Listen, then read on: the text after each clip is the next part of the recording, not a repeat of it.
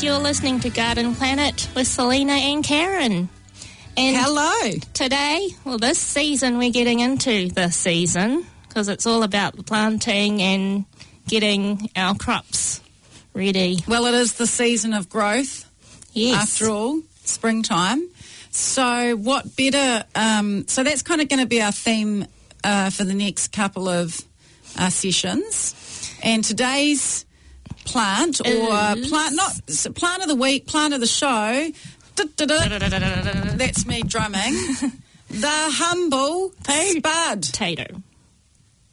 I call them potatoes, Karen. Okay, well, I am half English. Well, technically 37%, according to my DNA results. Interesting. Yeah.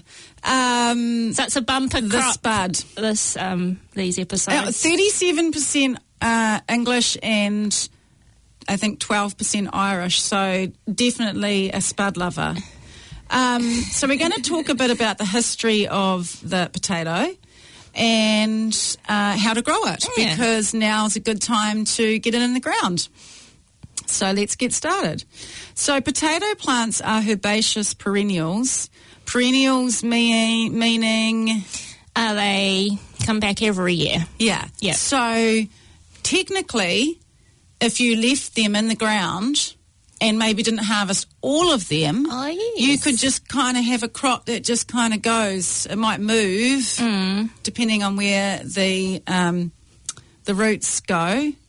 But, you could just leave it there forever if you want, if you had the space, and just sort of work with it. They grow about the actual above ground, the herbaceous part grows about 60 centimetres high. Mm-hmm. So like the tomato, the potato is a nightshade, and the vegetative and fruiting parts of the potato contain the toxin solanine or solanine. Anyway, it's dangerous, just to let you know. Oh, okay. So don't eat those parts. So the normal potato, they call them tubers. Okay, is that what we eat? The tuber? Mm-hmm. Okay, just to be clear on that. So that's different from the root of the... I've never really... All I've ever done is chuck potatoes in the ground, watch them, grow, and then dig them out. I've never really looked too closely other than the potato, the tuber. That's terrible. So I call myself a gardener. Swollen root. I wonder if... Are they connected by little... Have you ever looked that? I've just gone, potato, put it in the bucket. Yeah. I've got... Hold on. So normal potato tubers have been grown and stored properly. They will produce glycoalkaloids in amounts small enough to be negligibly dangerous to human health. That is the green section you see. So it's important not to... So the leaves eat green potatoes because there's a small amount of that glycoalkaloid in there. So, and that's if they're exposed to light. So if you have a little potato creeping up through the soil and it's exposed to the sunlight, it turns green. Sounds like a vampire plant. So there you go. So just a little safety thing there. The actual flowers are white, pink, red, blue or purple with yellow stamens. And in general, the tubers of varieties with the white flowers have white skins, while those of varieties with coloured flowers tend to have pinkish skins. Which is why I only ever really thought of potato flowers. They never seem to last very long, and then we're digging them up anyway. At that point, but they've always been white because I've never really grown any other coloured potato, but I know they exist. There's even purple potatoes. Yep, the mouldy potatoes, a lot of them are purple, and then there's the yellow ones. So come in all different colours. So that was interesting. The flowers kind of reflect the potato. Did you know that? I kind of suspected. So potatoes are mostly cross-pollinated by insects, though a substantial amount of self-fertilising occurs as well. So that's that. Are you meaning bees here, Karen? Yeah. Yep. Those fertilising type pollinating insects. Mm-hmm. And then after flowering, the potato plants produce small green fruits that resemble green cherry tomatoes, each containing about 300 seeds. Have you ever seen that? No, actually, because we usually harvest everything before that happens. And those get binned, usually. I've never really looked at them closely, but they do. Interesting. Yeah, they have a fruit. I guess, because you said it was from the nightshade family, and I have seen nightshade plants, and they have a very sort of berry-like fruit on them. Yeah, they do. So I imagine they're kind of like that. Yeah. And all parts of the plant, except the tubers, which is the part we like to eat, they contain that solanine toxin. Yeah. So, yeah. So, anyway, a little bit of history, unless you wanted to add anything more to my description there. No, go ahead. The potato was first domesticated in... Where do you reckon it would have been first domesticated? Have a guess. Is it South America? Yes! Ole. Oh my goodness, you should go on the chase. You'd be amazing. Yeah, between 8,000 and 5,000 BC. It spread around the world, becoming a staple crop in many countries, particularly Europe. Mm-hmm. Okay. However, lack of genetic diversity due to the very limited of varieties initially introduced left the crop vulnerable to disease, and in 1845 the plant disease late blight spread rapidly through the poorer communities of Ireland and parts of Scotland, resulting in major crop failures that culminated in the Great Irish Famine. That's terrible. And that actually impacted my Irish family. Yeah, they had to leave the country because they were hungry.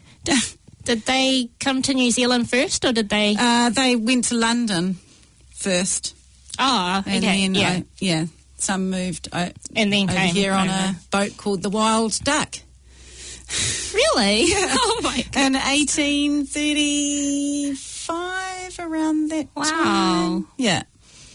So that did. It impacted my family history there a bit, that famine.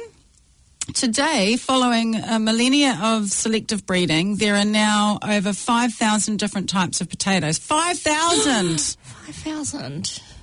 Over Wow. 99% of presently cultivated potatoes worldwide descended from varieties that originated in the lowlands of Chile. So that's interesting. Because I always thought Europe, potato. Yes. No, they never had potatoes before that. They relied on, wheat and barley and all that. Okay. Then, imagine not having I can't. a side of Did potato. you have potato for dinner last night? Actually, no. Well, your family probably does more Asian style cooking. Had the your rice. mum, and your mum likes to be in charge of the Exactly. kitchen. But we had potato last night. Yeah, Yum. definitely. Most nights. Mm. Yeah, and it's easy to feed kids. I'm a potato fan. Yeah. And the good thing about potatoes is it stores well. It's Yeah. And also they go so well with hamburgers. And steak and eggs and so many and things. fish. Of course. So there are also several genetically modified varieties of potato, of course. Really? One such genetically modified variety named New Leaf, owned by Monsanto, incorporates genes from a potato variety which confers resistance to the Colorado potato beetle. I think that beetle caused a lot of havoc at one point in the States. Oh, okay. To crops and stuff. Interesting to note is a number of companies, including McDonald's, Burger King and Procter & Gamble, refuse to use genetically modified potatoes, which is cool. Oh, good on them. As much as I think, they mean well in terms of not, wanting crop success. I just think bigger picture, not ideal. Yeah. I'm not going to get into the whole GM debate now. We could be here for a while otherwise, and I haven't done enough research anyway on it. But, yeah. Then the company BASF developed the Amflora potato, which was modified to produce starch consisting almost entirely of amylopectin, and thereby is more useful for the starch industry. So I always think potato crops, chips. Yes. What? There must be another food that must use potatoes. Potato flour. I've heard of that. Mm-hmm. Yeah. But anyway, no, they grow a lot of potatoes, especially the ones that have that amylopectin, to create starch products. So they use like these in the starch industry, I suppose. I would say I'm not that familiar with this starch industry. It's quite a large industry. So what do they make with it? Like, I did write it down somewhere, but I can't find it. But maybe you can quickly Google that now. I will when you're talking, and then I'll come back to it. Okay. But yeah, I mean, I think starches are used a lot in, I was going to say tactile industry, but yeah. Is it for paper or things like that? No? I'm thinking, I did this research last week, so it's not fresh in my brain, but I'm thinking maybe the synthetic dyes or something like that. I'll follow that up. Okay, I promise. I'll come back to that. It's quite interesting, though. You don't really think about things like that. I think they use it as a product to create other products as well, like as part of reactions as well, like starch is used, as a byproduct to create. So the food crop side of things, the importance of the potato as a food source is changing globally.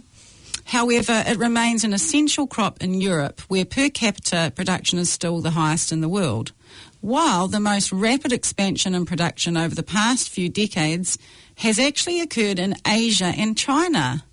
Mm-hmm. Interesting. Leading the world in overall production as of 2018 with 27%. So, yeah, the Asians seem to be latching on to the old spud. And why not? Because a raw potato is 79% water, 17% carbohydrates, 2% protein, and contains negligible fat. But not after it's been in the deep fryer. It is a rich source of vitamin B6 and vitamin C, however, that is completely lost when it's baked. Oh. All right? So, well, not completely, but noticeably declines. So, please don't go. I mean, unless you eat it raw. Have you eaten raw potato? Actually, no. But because it's not technically toxic, according to my research. Is it? It's sort of like apple, if you just... Well, interestingly, that French call it the pomme de terre, which means apple of the earth. That's how you say potato in French. True. Okay. That was my idea for my introduction, because I talked about apples not so long ago, and then today I was going to go, but today it's a different sort of pomme, because pomme, P-O-M-M-E, is apple in French. I was going to say you were English, well, part English, and you're a pomme, so... Then I was like, how do I tie that in with our topic? Fancy English lady that knows how to speak a little bit of French. Right, so that's just a little bit of history there, unless you had anything to add. No, that's wonderful. I just want to add, as a Māori, before Europeans came, they had the kumara, but of course, it's a warm climate crop. Yeah. So when the potatoes arrived, they were like, Yeah, they really latched on, and they it was used as a lot of bartering. Yes. Was involved with the potato. We'll give you some good seed potatoes here if you give us 200 hectares of land. Exactly. So, the very land under your feet may have been potatoes. So that's that. So those of you that are, I think, Yep, it's definitely, you could have started planting maybe last month as well. I'm pretty sure I saw a whole bunch of potatoes down at the community garden growing. Yep, they've been put in, Karen, But I think we're going to do the old, what do you call it? Crop rotation? No, the word is staggered planting. So we're going to have, so we've done early crops, and I'm going to talk a little bit about that. And then we're going to just continually sort of plant the potatoes because we're all big potato fans down at the community garden. So I always make sure I turn up to those days when it's harvesting potatoes. Yes, see how many we can harvest. We usually do all right. Counting them. Yeah. So are we going to talk about growing them next? So September through to December is a time to pop them in the ground. Select a certified seed potato variety at least a month before planting to enable them to sprout. So a bit of forward thinking, but it's all good. You've still got time. To sprout, remove them from the bag and place in trays in a dry, airy spot away from direct sunlight until the sprouts are about 2 to 4 centimetres long. Now, what I mean by sprouts are those little things that come off the seed potato, green, in case people are thinking what she's on about. That's what you're looking for.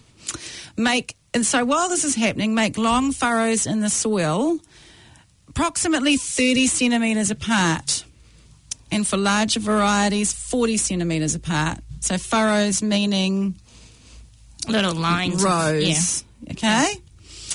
Prepare your soil with organic matter such as compost and sheep pellets. Do you use anything else?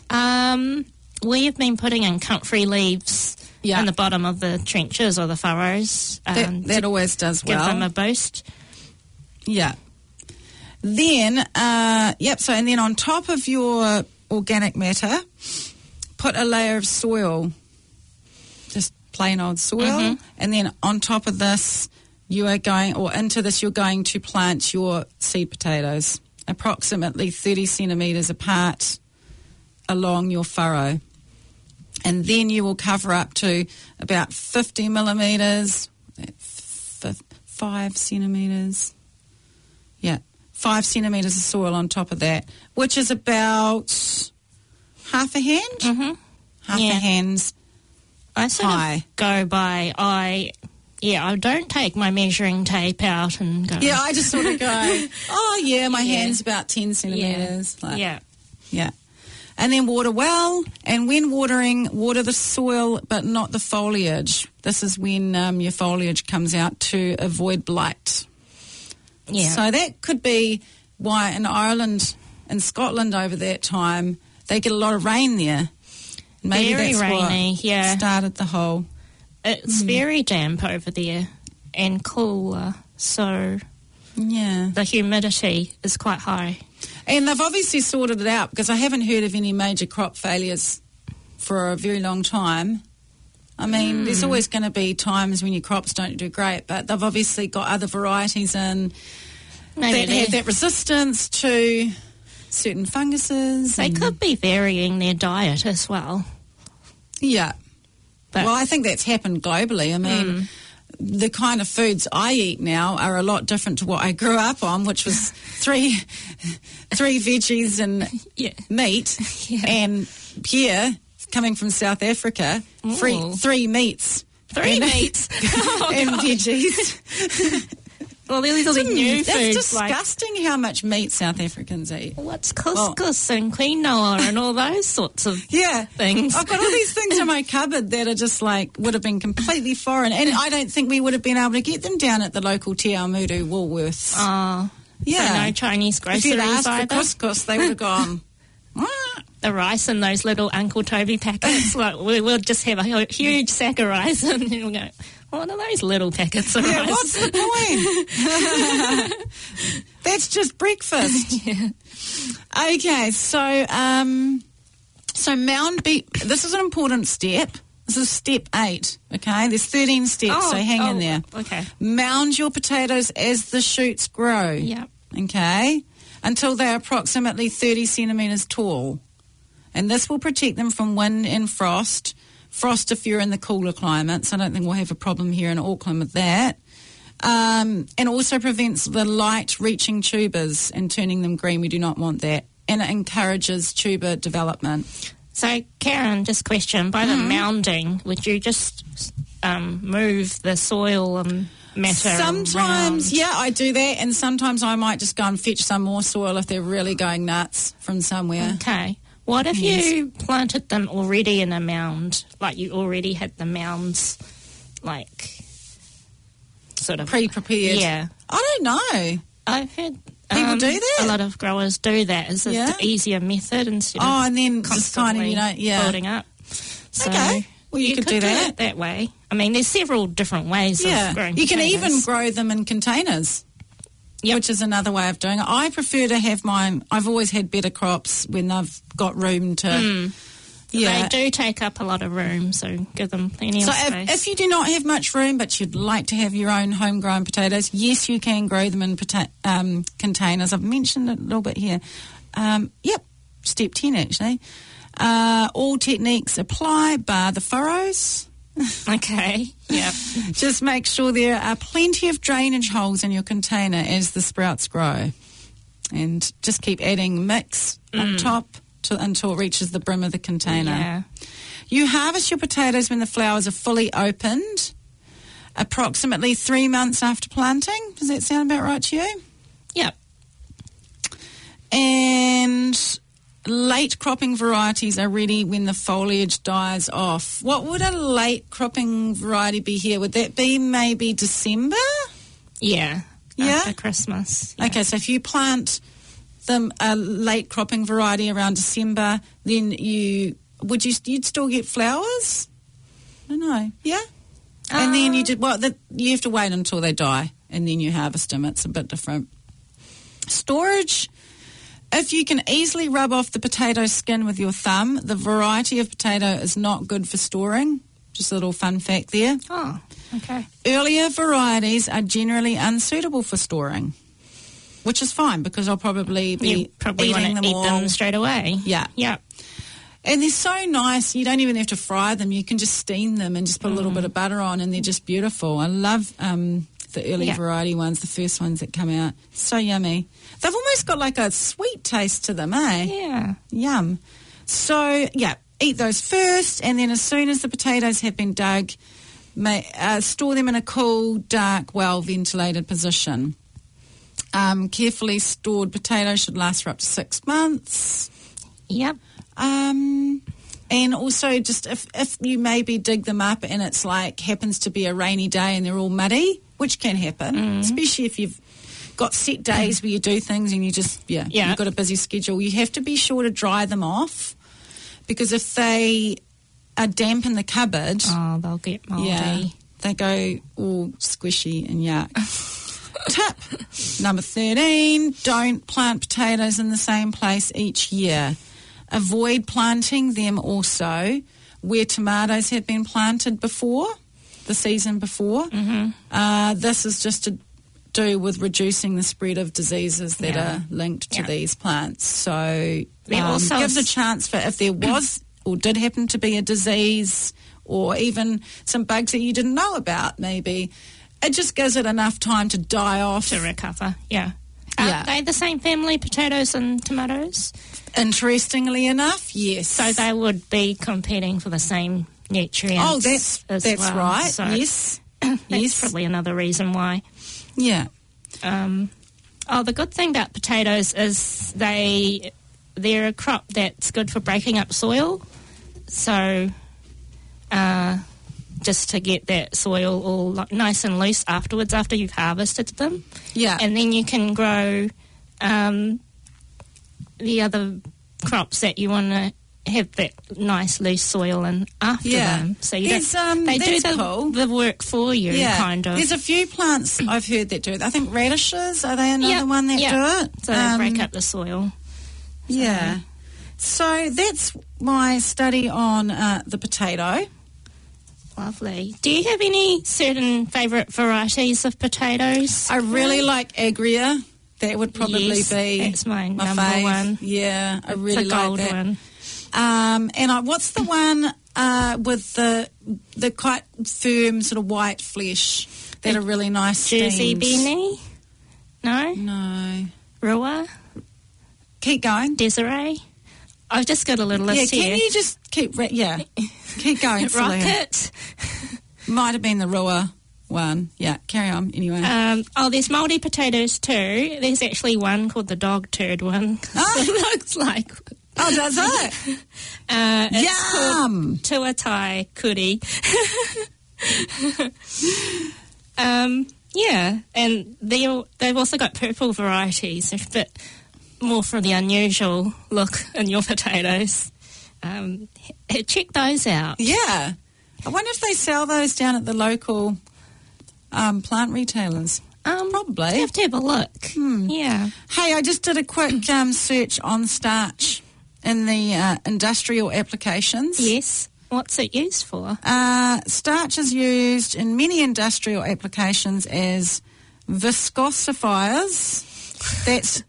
I remember this from chemistry. It makes things thicker, obviously, viscous. Yeah. Emulsifiers. Oh. That spreads things apart. In oil?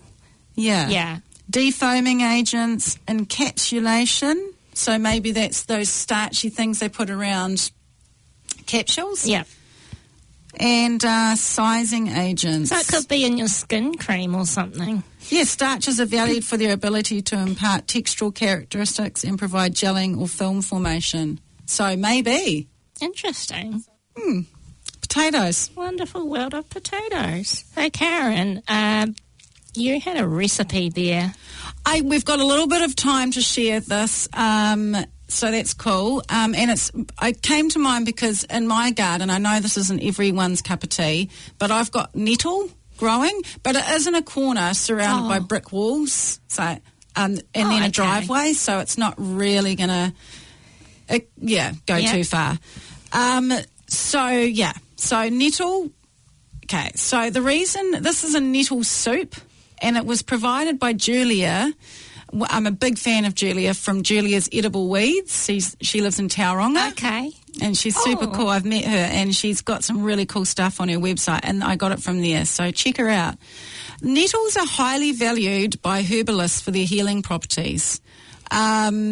Yes, they do sting. It's weird. Like every time my son has friends over or people seem to come over that are not really mindful of plants, they seem to end up in the nettle. There seems to be, ping pong balls end up in there or skateboards or whatever.